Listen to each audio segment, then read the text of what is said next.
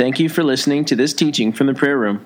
For more teachings, notes, downloads, or to subscribe to our podcast, as well as information about who we are and our upcoming events, visit our website at theprayerroomdfw.com. Well, this is the Book of Revelation, Session 3, Understanding Symbols and Patterns.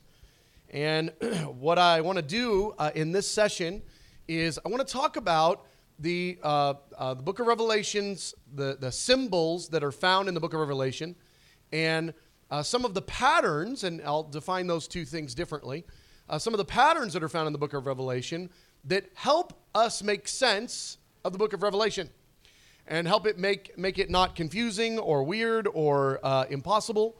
And I want to just give us a little bit of a roadmap to be able to look into and understand so many of the various passages of Revelation. I've got one really good piece of news for you tonight. For those of you who think, man, the Book of Revelation is so confusing, there's so many symbols. There's actually not that many symbols.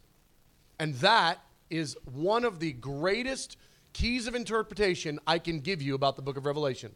One of the greatest things I can tell you is most of what's in the Book of Revelation is straightforward. It's just bizarre.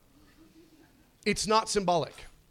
And so for you to know there's actually only a few symbols in the Book of Revelation is a very helpful interpretive key for you.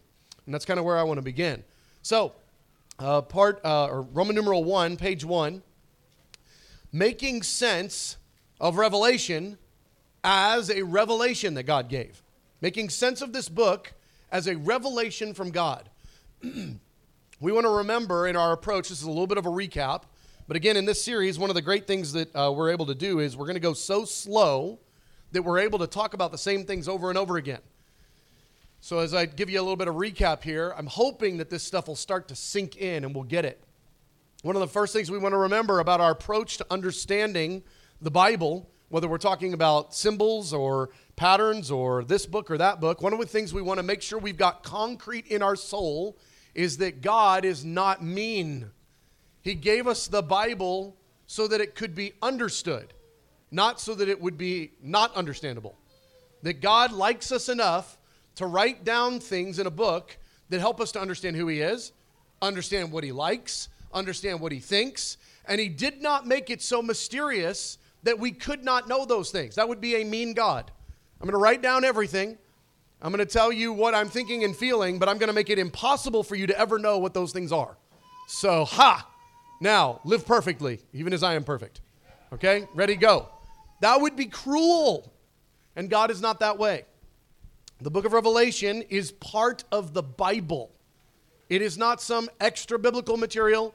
It's not some poetic, weirdy author of the New Age. It is the Bible. So it is understandable because it's the Bible. All right? I just want us to get that. It's such an important thing for you to just get written on your heart. How could it be that God would give us a book we can't understand? That's just mean. We can understand it. The Bible is God's communication to us about His thoughts, His desires, His affections. Okay, have I beat that horse good enough? We must come to Revelation, the book of Revelation. We must come to the Father. We must come to any principle of the kingdom like a baby. We must come to the Lord like a child. And if we are coming to the Lord with a perspective and an approach that a 5-year-old couldn't do, we are approaching the Lord in a way that is actually not the design of the kingdom of God. We are approaching the Lord in a way that is not the design of the kingdom. If we are approaching the Lord in a way that means you have to be super smart or super experienced or super influential or super connected or super something, no, you need to be like a 5-year-old who doesn't have anything. They've got nothing except a willing heart, and they smile a lot. Oh, I think we could all learn something from 5-year-olds. They smile at the darndest stuff. So Matthew 10, verse 15 through 16, gives us a principle about the kingdom of God. It gives us a principle about the book of Revelation. I tell you the truth. Anyone who will not receive the kingdom of God like a little child will never enter it. And he took the children into his arms, he put his hands on them, and he blessed them. This wasn't just coming to Jesus like a child. This is not a kingdom principle that ends at salvation. Jesus is not simply saying you can't go to heaven unless you come like a child. He's saying this is the way the kingdom is. He said this is a principle of the kingdom of God. Don't overcomplicate things.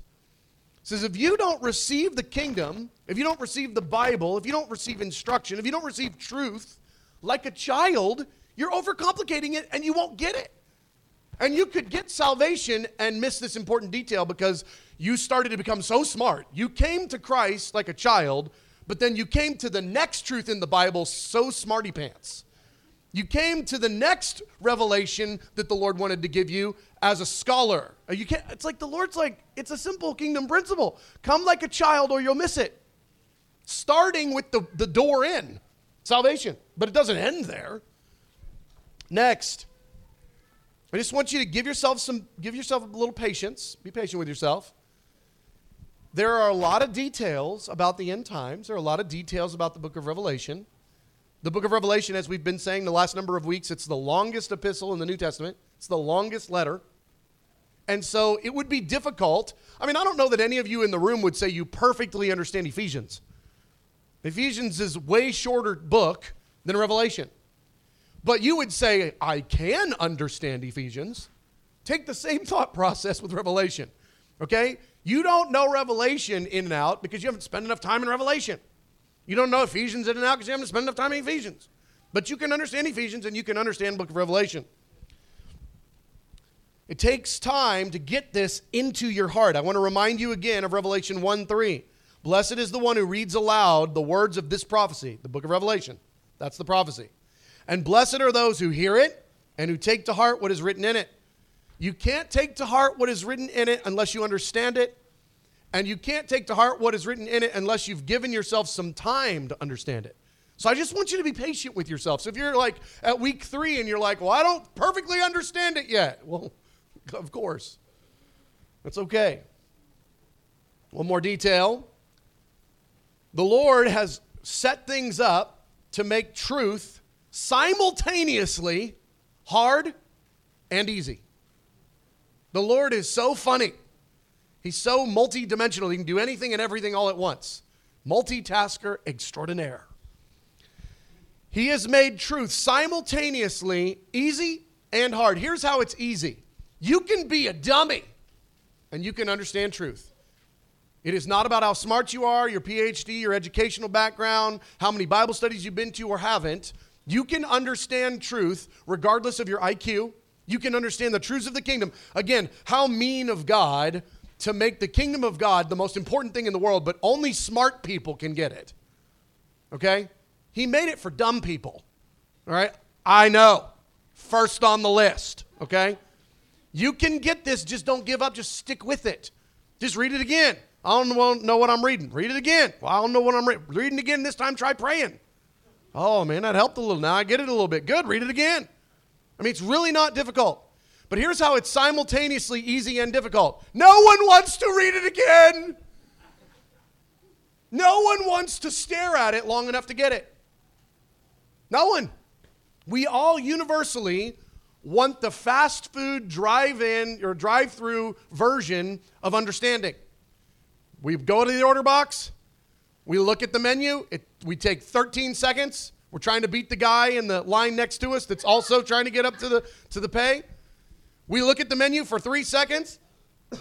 We get out our order real quick. We get up there and we want it hot, ready, now, and cheap. And we want to be able to yell if it ain't. And that's how our approach, unfortunately, has come into the kingdom of God. And God's like, I'm not changing. You don't have to be smart, but you do have to be persistent. You don't have to be wise, but you do have to be faithful. And if you're faithful with little, I'll give you more.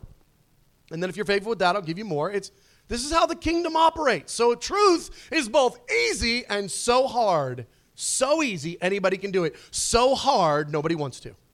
But anybody could. Book of Revelation is the same way. Part D. I can remember staring at this stuff the first time and going, it's so fuzzy, it doesn't make any sense. The third time, I still don't really know what I'm looking at. 5th time, I'm starting to get a little something. I think I read that once before. It takes some time. The promise of seeking and finding. I just want to read you a few verses. God loves to both hide and reveal secrets. It's like his favorite. He loves it. Just imagine when the first Christian discovered the periodic table of elements. Like when a Christian saw it and went, oh my gosh, it was there all along. God did that. God did, whoa, it's not just wind, fire, and water. Like there are elements. God did that way long ago, long before we figured it out. He loved to hide it. He loved it when somebody found it. He loves to hide and he loves to reveal, but it takes time and effort. I mean, the periodic table of elements didn't just show up one day. I mean, it took some effort and some searching out. It's like that in the kingdom. It's the glory of God to conceal a matter. It is the glory of God to conceal revelation, to search out the matter, the glory of kings. Be a king. You will seek me and find me when we seek me with all your heart. If you look for it as for silver, search for it as for hidden treasure, you will understand the fear of the Lord. You'll find the knowledge of God. For the Lord gives wisdom. It's from the Lord, his mouth, come knowledge and understanding. Ask and it will be given to you. Seek and you will find. Knock and the door will be open. I mean, over and over again, the Bible makes it so clear. He makes things hidden. He plays hide and go seek, and he wants to be found, but he doesn't hide in the most obvious spot. You've got to search it out a little bit. But any kid knows how to play hide and go seek until they find whoever is hiding. I mean, when I get a really good spot, man, they still find me. They find me because they're set on it. Just get set on it and you'll be fine. All right. Now, I just want to remind us with this. I know that's a little bit of a recap. It's an invitation to understand hidden things. So if you go, the book of Revelation reads different than the book of Ephesians. Great. Take it as a challenge. It's an invitation to understand the hidden things of God. It's an invitation into mystery, into encounter, because every step you take to try to understand things that God has hidden, it's not just you gaining knowledge, it's you gaining friendship. God is so great that he has made the pursuit of the human heart, the pursuit of knowledge, also an on-ramp to encountering him and to friendship if we just posture our hearts right. The kindness of God. You want knowledge? You want to be smarter tomorrow than you were today? If we seek God out and we seek out his instruction, we don't just gain knowledge about him, we gain understanding of him. We gain friendship and intimacy. This is all really, really good news, but it does require we turn the TV off. I mean, it does require we slow down a little bit. It does require we engage him a little bit, and a little bit more, and then a lot more. And what happens is he makes us hungry, and we start doing stupid stuff. We start 18-hour-a-day houses of prayer. People can come in all the time and pray and cry and read their Bibles and read somebody else's Bible. I mean, they do all kinds of crazy stuff here. You get hungry, and you start to feed a different animal. And that's what the Lord wants. He desires it. He wants to give you understanding. All right, now, new information. Important number patterns. I want to talk about a couple of things that's fun. I look at this and I'm like, man, this is so helpful. In the book of Revelation, it is so incredibly helpful that there are so many sequences in the book of Revelation that are numbered. Numbered sequences. So let me give you a for instance, okay? So it's like, you got 3 kids in a line, and then they're in line from tallest to shortest, and each of them have a name. Like the first in line is Jimmy, and he's however tall, and the next in line is Frank, and he's however tall. The next one, according to a sequence what's going to happen when you get to the third one. You've already talked about the first one. You've already talked about the second one. There's one more placeholder. You know what's coming because you know how to count. The book of Revelation has so many sequences that are numbered. First came this, second came that, third came this. The first was this, the second was that. There are so many of those in the book of Revelation. That is incredibly helpful because if we know how to count, and I'm hoping most of you do, if not, talk to somebody, we can teach you. The reason that this is so helpful is because it helps us gain confidence over the order and intentionality of the book of Revelation instead of it's just random crazy stuff. No, familiarize yourself with the sequences. And there's not an infinite number of them. There's a countable number of them. To know that there are sequences in the book of Revelation, really great, because if you ever see the number first or 1 or 2, or this was the third thing that happened, you know what comes before third. Second, go find second. You know what comes after third. Fourth, go find fourth. This is a really helpful key, because wherever you're at in the book of Revelation, you're probably only a page away or a paragraph away from a 1, 2, 3 sequence, because they're all over the book. So much of the book of Revelation is found in sequences. That's a very helpful interpretive key. Because if you know that, you can then start to track with, oh, this is connected to that. This is like that. This is that line of things that are all in a grouping. Very, very helpful information. Next thing I want to tell you. There are patterns in the book of Revelation related to numbers. We're going to just look briefly. We won't have time to go over all of it by any means. But there are so many times that the number 3 appears. I gave you 12 references. 3 or third, if you can call that the same thing. There are so many groupings of 3 in the book of Revelation. So many groupings of 4. So many groupings of 12 in the book of Revelation. So many groupings of 10. There's all these groupings of 3s and 7s and 10s and whatever else's. And what's helpful about that is when you understand what those numbers mean, it helps you to those numbers, the fact that it's a sequence of 7 instead of a sequence of 6, actually means something. The fact that it's a sequence of 3 instead of a sequence of 2 actually means something. And you can start to look at, well, what are the meanings of these numbers in the Bible? I'm not talking about going out, into the world to try to find meanings of numbers. I'm talking about in the Bible, what are the numbers, what do they mean? And where is that found, and referencing that? And I gave you a little bit on that here in the book of Revelation from part 2. But I'll just tell you this. When you start to see all these numbers all grouped together, the way that I just grouped them here, part A, 12 groupings of the number 3. Part B, 6 groupings of the number 4. Part C, 8 groupings of the number 7. D, 6 groupings of the number 10. There's a bunch of these patterns.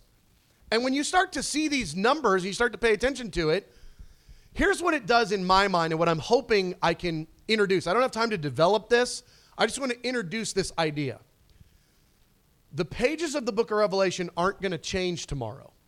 So all you have to do is familiarize yourself with these numbers, what they mean, where they're found, and how many of them there are. And now you start to develop a skeletal structure of the book of Revelation. Because now you know, 1, 2, 3. Okay, so here's 1 on this page. Oh, the 2 is 2 pages there. 2, 3, another page, 3. You start to develop systematic understanding of the book of Revelation because there are so many groupings of numbers. That's incredibly helpful. Give you a great, for instance. There were 3 woes. Well, then you can go identify woe 1, woe 2, and woe 3. Whoa. That's right. Amen.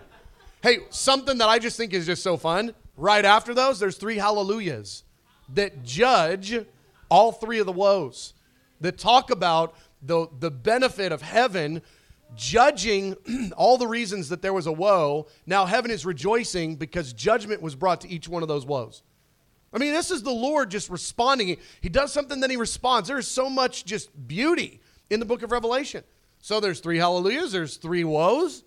I mean, this is like just, oh my gosh, if we approach the kingdom of God like a child, a kid can count to 3. It's just that simple.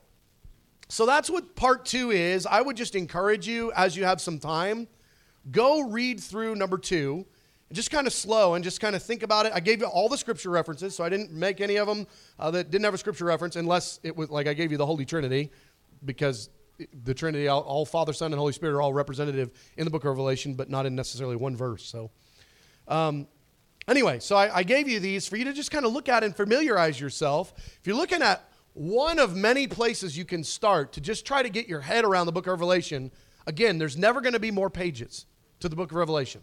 So if you just familiarize yourself with the 22 chapters, there's never going to be a 23rd. Just start to chew on it. Start to get it. Start to pay attention to these numbers and these sequences, and it'll help you. All right, I'm going to skip now to page 4, I believe, in the notes. Interpreting the symbolism. Now, as I started off, the symbols in the book of Revelation are actually the rarity. It's not that there's none, but there's way less than you think. There's way, way less. I mean, unless you've spent a good amount of time studying this, there's way less, there's way fewer than you think. My mom right now, I can hear her. Fewer, Brad, not less. Say fewer. So that was my shout out, Mom. All right, I'm trying. So, interpreting the symbolism. The symbols are rare, and where there are symbols, God is so kind, he identifies them and says, hey, this is a symbol. Oh my goodness, Lord, you're so kind. So I don't have to just go on this rabbit trail of what's a symbol, what isn't. I mean, there's actual information in there. The symbols are rare, they are identified, more than identified. They're interpreted in the book of Revelation. Hey, this is a symbol. There's not many of them. This is a symbol. Here it is. Here's what it means. Oh, thank you. Oh, I can do this. If the kingdom of God is like a 5-year-old, I'm in. I can roll with this. If the symbols are identified and interpreted, I can do it. And they're in their plain sense meaning. Everything else in the book of Revelation, you just take it at its plain sense meaning unless it says it's a symbol. Now, let's break those ideas down. So I just kind of gave you the little bit of a overview of this section, number 3 here, Roman numeral 3. Let me give you some of the isolated symbolic phrases. When the book of Revelation says something like, the mystery is this. That's the Holy Spirit saying, it's a mystery. Therefore, you don't know what this is. There's some symbolism here. Look out. God called it a mystery. A great and wondrous sign appeared in heaven. A sign. A sign points to something. A sign isn't something. A sign points to something. Signs, a stop sign means stop. It doesn't stop. It isn't stop. It's indicating what you're supposed to do. A sign points to something else. A great and wondrous sign appeared. Then another sign appeared. I saw in heaven another great and marvelous sign. I will explain to you the mystery. You see in the pattern here? The book of Revelation does absolutely identify symbolism. It says, here are symbols. But there's not that many. In fact, that might be all of them. There might be just a couple more. There's not that many times it says that. Now, I just want to be like really simple here. I want to get like super, dumbed down here. Why would the book of Revelation, which is about the end of the age, and God wants the church ready for the end of the age, if it's so important, why would God highlight, let's say, a dozen, it's not that many, maybe 5 or 10, whatever the number is, why would he highlight 5 or 10 signs and say, this is a mystery, it's important, you need to understand this? Why would he highlight this, call it 10 or whatever the number is, as signs that need to be interpreted? They are symbolic. Why would he do that if everything in the book of Revelation was symbolic? Why would he draw attention to 10 things and make everything else, oh, sorry, you're stuck on that stuff. I gave you the interpretation for 10 of them. You are just stuck for number 11 through 99. Like, you're just sorry. The ones that he draws attention to as a sign, as a symbol, something to be interpreted, they're to be interpreted, but oh, look at part B. The symbols are interpreted in the Bible. Even in the book of Revelation, number 1, 7 stars are the 7 angels of the 7 churches, Revelation 1:20. There are these stars. Oh, what are the stars? It's a mystery. What is it? It tells you. 7 golden lampstands. They are the 7 churches. These lampstands are so mysterious. I don't know what they are. The book of Revelation tells you. They're the churches. Go read it. Revelation 1:20. 144,000. What is it?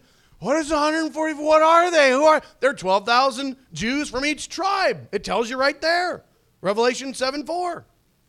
These are not so difficult. The book of Revelation actually tells you what the symbols are and tells you what the interpretation of those symbols are.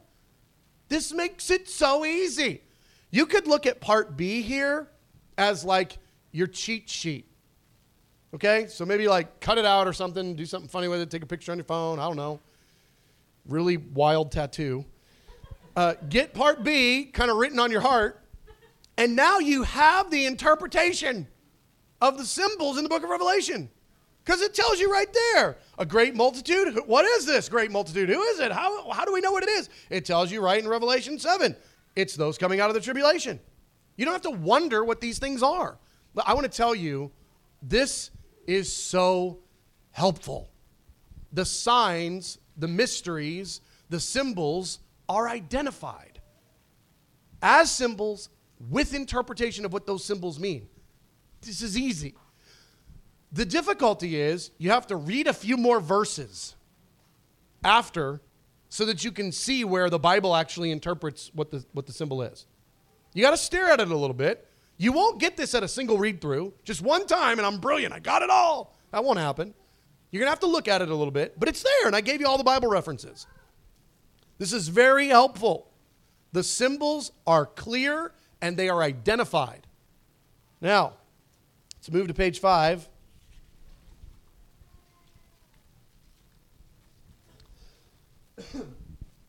There are a few, it's a very small number, there are a few unidentified symbols. You know, wait, I thought that you said they were interpreted. Yeah, there are a few that aren't interpreted, and statements are made, I don't want you to know what this is yet. So here's a symbol. Oh, great, there's going to be interpretation. Not this time. This time, I don't want you to know what it is yet. So I gave you a few of the phrases. The white stone in Revelation 2, it has a secret name written on it. It's a secret. God says it's a secret. God says, here's a stone. It's got a secret name written on it. Well, what's the secret name? It's a secret. I can't tell you. I mean, this is so simple, right? There are symbols that are interpreted, and there are symbols that were flat out told, I don't want you to know this right now. Next one, the 7 thunders are sealed. You read in Revelation chapter 10, there are these 7 thunders. You're like, oh, great, I'm going to get to hear what these 7 thunders are, because that's kind of a mysterious statement. What's a thunder? Man, and there's 7 of them. It's going to be great. And John is told, he's about to write it down. It says right there in Revelation 10, and I was about to write it down, and the spirit of the angel, forget which one, I think the angel said, don't write this down. It's sealed until the end. So this is something you told me is a symbol, and you don't want me to know yet, but you have given that invitation of those who seek find, but this one is not going to be readily available. It's not going to just be laid out there. Okay. The new song, which is described as a new song that no one else can know. I mean, guys, it's really this simple. We have made the book of Revelation massively difficult, and there's absolutely no reason for it. There is no reason. There's no justification whatsoever. The issue is we're not taking these simple ideas at their face value. And secondly, we're approaching God with a puffed up head and a big education and a big this and a big that.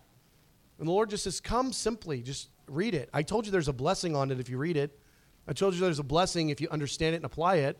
I want for you to be able to understand it and apply it. You don't need to be so smart. In fact, all you smarties have made it very difficult. Don't be so smart. Just take the book of Revelation at its face value.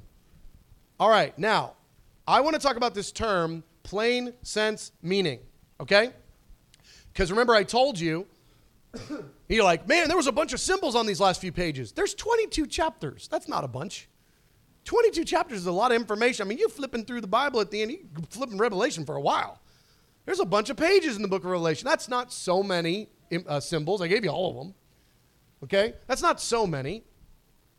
All the rest of the information that doesn't say, hey, I'm a symbol. Pay attention to me. Interpret me. I need to be interpreted. Oh, and here's the interpretation. All of them that don't say that, it's not a symbol. It mean what it say. It say what it mean. It is to be taken at its plain sense meaning. So I want to talk about what that means, because this is the trip up. And I'm going to give you what I think are some of the key reasons we've made the book of Revelation difficult. And it honestly has to do with overcomplicating and a lack of faith. Really. It's really simple. The concept of plain sense meaning is that the Lord wants us to take the information and to apply it into just a common sense sort of a way. It says what it means what it says. It doesn't require interpretation. You just take it in its plain sense. All right, now I want to give you a few components here that will help us to understand a little bit of what I mean by plain sense. One little thing that the Lord does throw in there that he uses frequently in his communication is hyperbole. It's a fun little word, big word, hyperboles. There are times when the Lord uses hyperbole, and you're like, the heck is that, Brad? You said we could be dumb. Okay, well, I had to look it up too, so it's okay.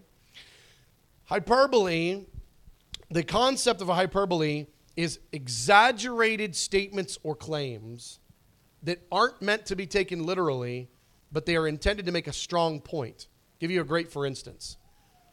Jesus said, hate your family. Hate them. And he did not mean hate them. But what did he mean? Jesus said, if anyone comes to me and does not hate his father and his mother, his wife and his children, his brother and his sisters, yes, even his own life, he cannot be my disciple. So if you take this and you don't recognize there's a hyperbole being used here, you are now supposed to hate yourself and hate your family. I don't know who you're supposed to like because you're supposed to hate everybody, apparently, according to this list. This is Jesus making a statement about the kingdom of God, not promoting hate, but rather loyalty to him as supreme above relationships. Loyalty to Jesus as supreme above our relationships. So if we've got a relationship and the relationship says go left and God says go right, you always go right. Always. And the relationship loses 100% of the time. If it's your mom, if it's your wife, if it's you, relationship loses 100% of the time to God. That's what he's trying to convey there. Now, the reason I put that in is because there are times in the book of Revelation, like the Antichrist being called the beast. Well, he's not going to actually be a beast. He's not going to be a beast with, weird figures, whatever. He's a human being. We've got enough Bible verses on that make it clear. But he's called the beast 13 times in the book of Revelation. You want to know why? He's a beast, man. He's a beast. He's horrible. He's the worst. He's like the worst of the worst. If you lined up all the bad guys, he's the worst. He could eat them all. The Antichrist is a beast in his nature. He is beastly. But it's a term that's used multiple times in the book of Revelation to describe the Antichrist. Let me tell you the next important key, and I think it's one of the most problematic points for the church, especially for so much of conservative Christianity. And I don't mean conservative about the gifts of the Spirit. I just mean conservative in our approach related to faith. Part B is stomaching God's supernatural judgments. There is so much in the body of Christ, so much in us that looks at the book of Revelation, and when it says something really crazy and bad's going to happen, we have a tendency to make that 1/100th as crazy and bad, or to reinterpret it somehow to make it symbolic so that it doesn't mean what it say. Let me tell you this. It says the Red Sea parted, and that means the Red Sea parted. It's impossible. It couldn't have happened, and it happened. The Red Sea parted. Furthermore, God had a little timer set on it, and he let all of his good guys come through, and then when he was good and done, like, okay, last guy's through, then he used the same water that a minute ago was a way out and protection for his people. He used the same water to kill everybody in Pharaoh's army. Now, we look at that, and it's easier for us to think mythical Old Testament story.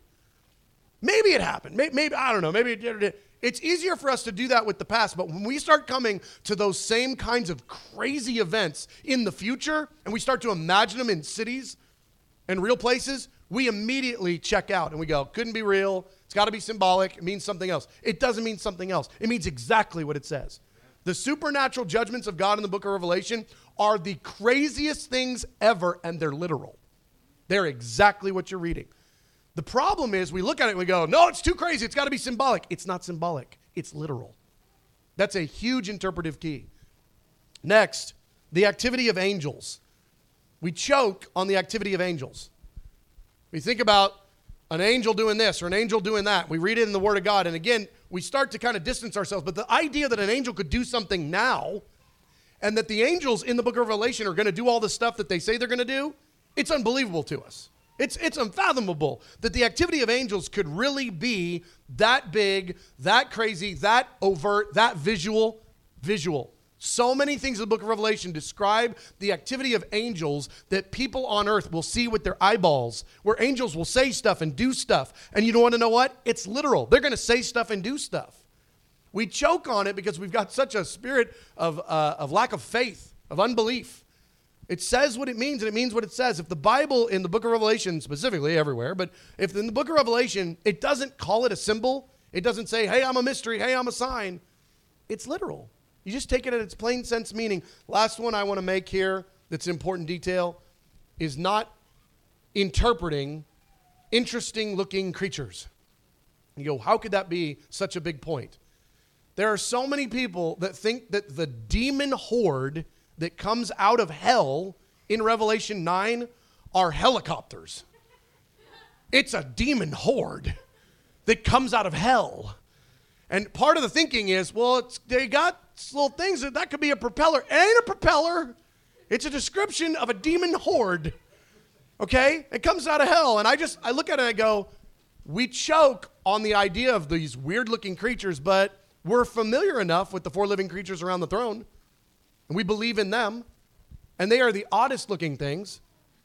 What makes sense that the kingdom of hell would also have some odd-looking things, that when hell opens up its mouth and throws some stuff up, it would make sense that whatever came out of there, which happens in Revelation 9, the abyss opens up, and all kinds of ugly, horrible, evil things come up out of hell, and they are not helicopters. They are evil creatures from hell. And they do terrible, terrible things for months on end. The reason I say that is we don't want to interpret things that don't need any interpretation. This is why it's become so confusing. I'm going to bottom line and we'll get into groups. The reason it's become so confusing, we've taken the book of Revelation and we've said it's got to be all symbolic or it's all over with because I can't handle that could possibly be in our future. Even though the things that we're reading about have never happened in real life. And if we think they have happened, we had to interpret Revelation to make them have had happen in the history. There's never been any of this stuff that's happened.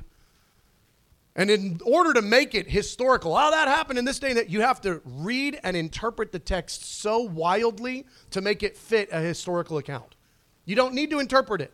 You don't need to add additional symbolism. The book of Revelation is very straightforward, except where it's a symbol, and then it tells you it's a symbol. And then it tells you what the symbol means. We've made Revelation so difficult because we've tried to make the whole thing symbolic. And as soon as it's symbolic, without the Bible interpreting what the symbol is, now it can all mean anything. Anything can mean anything to anybody. It's not difficult. It's so straightforward. It says what it means. It means what it says. All right, if I can have my group leaders stand up. And Luke, if I can have you go over here. So Jeremy's over here. Jeremy, hand in the air if you would. In fact, if you can stand, Jeremy. All right, Caslin, Caitlin, Andy's in the back. Luke's going to be over here. We're going to break up into groups of what, Andy? What's the number? 10? About 10. Get into 10. If you start to hit 11 or 12, please go to a different group. That way we can break this up a little bit. All right, so you can go ahead and go join a group. We're going to do a group discussion now on the content, and then we'll get back, and we'll do a little bit of Q&A at the end. You got 1 minute to get into a group. Everybody go. All right, let's reconvene here. So hopefully you got your questions. All right, we good back there? Andy, we ready? Okay, good. Caslin, you guys got your question, more or less? Okay, Caitlin? Sort of, question? Good. Okay. Jeremy, yours. So, I'm going to interpret it. But basically, we're called to understand the signs of the times, according to Revelation 24, Luke 21, and Mark 13. Matthew 24. Yep. Where do you think we are in the end time timeline, and why do you think that? Oh, my gosh. All right. Okay. The question was, I'll bottom line it. According to the signs of the times, this is definitely not from this session, by the way. According to the signs of the times, where do I think we're at in the timeline and why? So the signs of the times are signs that Jesus gave, and then we've got all throughout Old and New Testament that are supposed to be timing indicators. And Jesus said you're supposed to pay attention to these. And it's why the admonition is to watch and pray, because you're supposed to know what those signs are, pay attention to what they are, so that when you start to see them in the news, you go, that's that. And you can't do that unless you know what they are from the Bible. And typically we do it backwards, and we see something in the news and we go, that's terrible. That must be a sign of the time. And we have no idea what the Bible says. So I would say my thought process of where we're at, and this is just, me, is my thinking. I think that we're in the period of the birth pains, which precedes the timing of the Great Tribulation. The tribulation is a 7-year period of time. The Great Tribulation is the final 3.5 years of that 7-year period. And before that 7 years starts, before the tribulation period starts, there's a period that's not defined how long it is, called the season of the birth pains, where these signs of the times are unfolding. And I think we're a good ways into that. I don't know how far, but I would think, because these things are escalating, and I'll give you a couple of them that I would cite as significant signs that are showing up on the world scene in a way that is profound. I think in our lifetime, one of the greatest signs of the times was the Arab Spring. And the reason that I say that is because Jesus said that there would be commotions, that it was one of the signs. He was talking about national civil unrest would become something that would be normative. And one translation says revolutions, that you'll see revolutions occur in a way that is unusual. You'll see revolutions happen on the world scene as a way, in a number, affecting a number of people, getting international attention in a way that is unique from the rest of human history. And there's never been a time that I can note by my amateur study of history that there have simultaneously been that many sovereign nations in civil unrest trying to overthrow their government. And that's like the first time in human history that happened. The second sign that I would say as one of the most profound, in my opinion, actually is related to that, and it's the subject of technology. The advancement of technology, Daniel chapter 12 says that in the last days there is going to be a significant increase of the capacity for travel and the capacity of sharing of information. And when you put all that together, those things actually were the two primary fuel points for the Arab Spring. Because you got this thing going on over here and it's bad, but because of social media, everybody found out about it, and the guys that were leading the unrest in this country got on a plane and went over there and started leading unrest in that country the next day.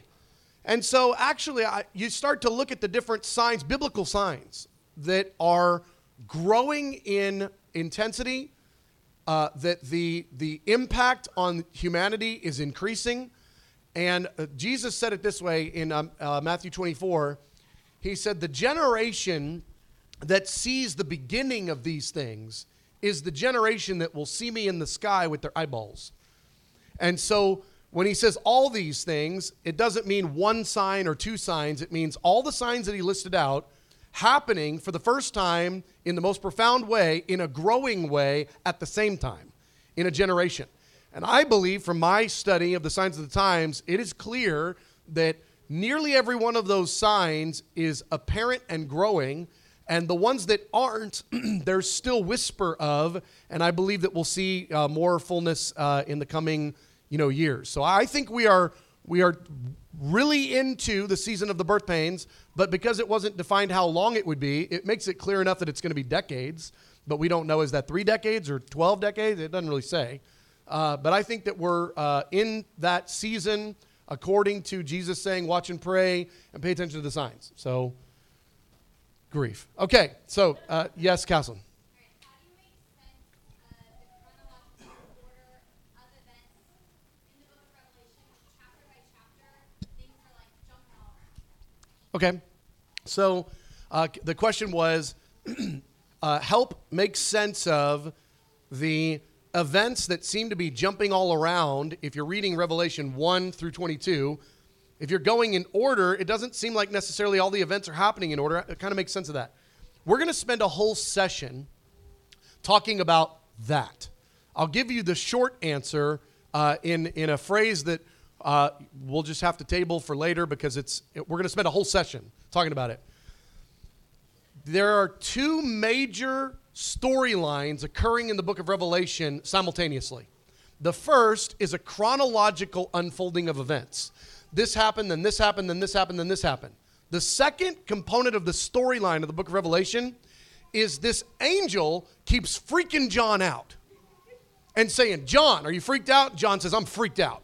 And the angel says, let me tell you more important stuff. Let's pause the story for a minute. Come over here and let me tell you more important stuff about what's going to be going on in the church, what's going to be going on in the lost world. Let me give you some asides. It's like if you've ever seen a play and the narrator comes up on stage and kind of pauses the play and starts telling you more information. He's giving you information you need that's helpful to have it right there, but it's breaking up the chronology. I mean, he's coming in and saying stuff. And the angel does that frequently. And a term that I heard that I like is they're parentheses. There are these moments in the book of Revelation, and they're marked and they're clear, and we'll identify them when we get there, that are parentheses that's like an aside. Say, pause the story, now let me tell you some stuff. And John's like, okay. John, you got it? Yeah. All right, now let's get back to the story. Play. And they start telling the story again. And so we'll look at that, and I'm not just, saying that's just how it is. We're going to spend a whole session talking about that point and unpacking it. So I would encourage you to make sure you get that one or get the session notes or something. So, Caitlin, your question. So when we normal people talk to each other, we use figures of speech, we use hyperbole and metaphor, da-da-da-da. Does Revelation do that? Are we supposed to actually take everything literally? Like, is there a difference between literal and face value? Yeah, so good question.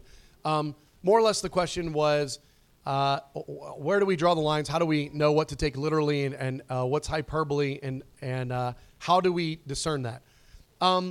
So great question. I think that we started this session talking about the importance of searching out hidden things. Okay?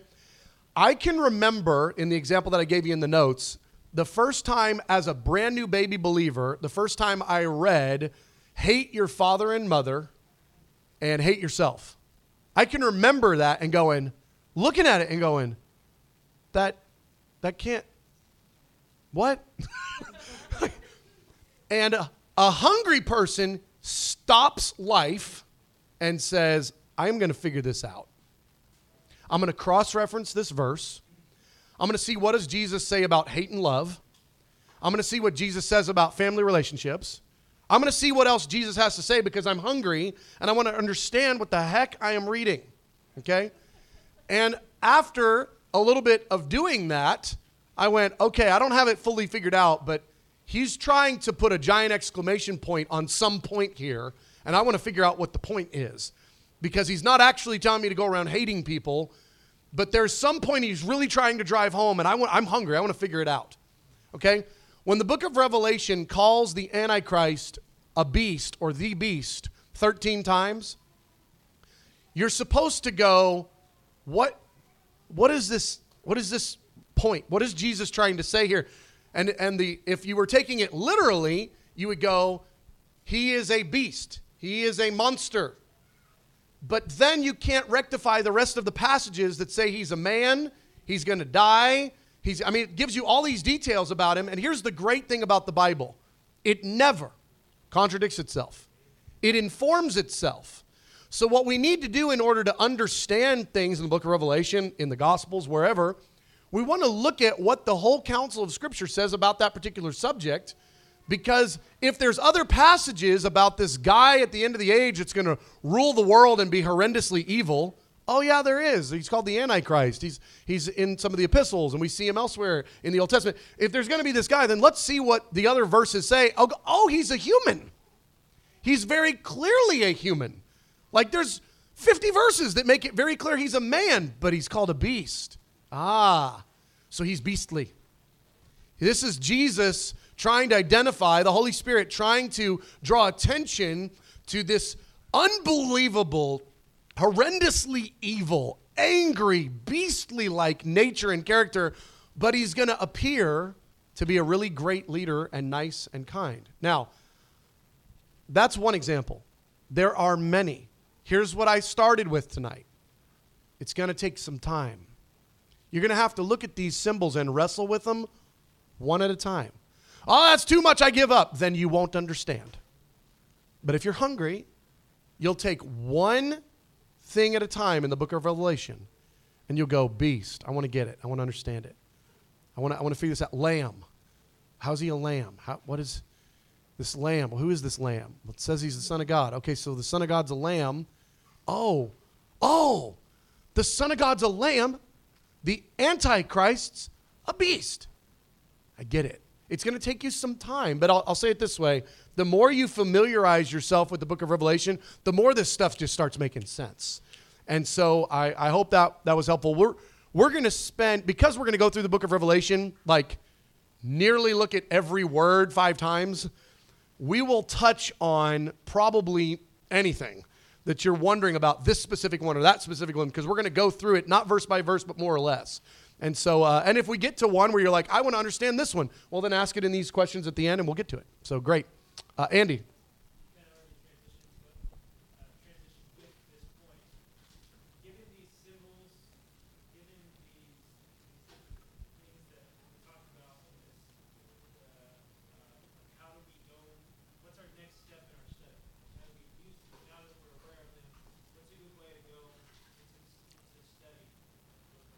That's a great question. I'm going to bottom line your question.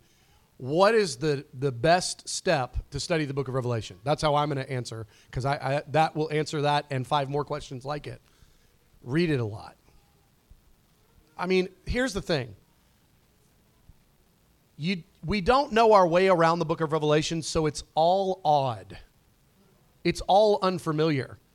So we're talking about symbols and stuff. I mean, don't even try to figure those symbols out right now.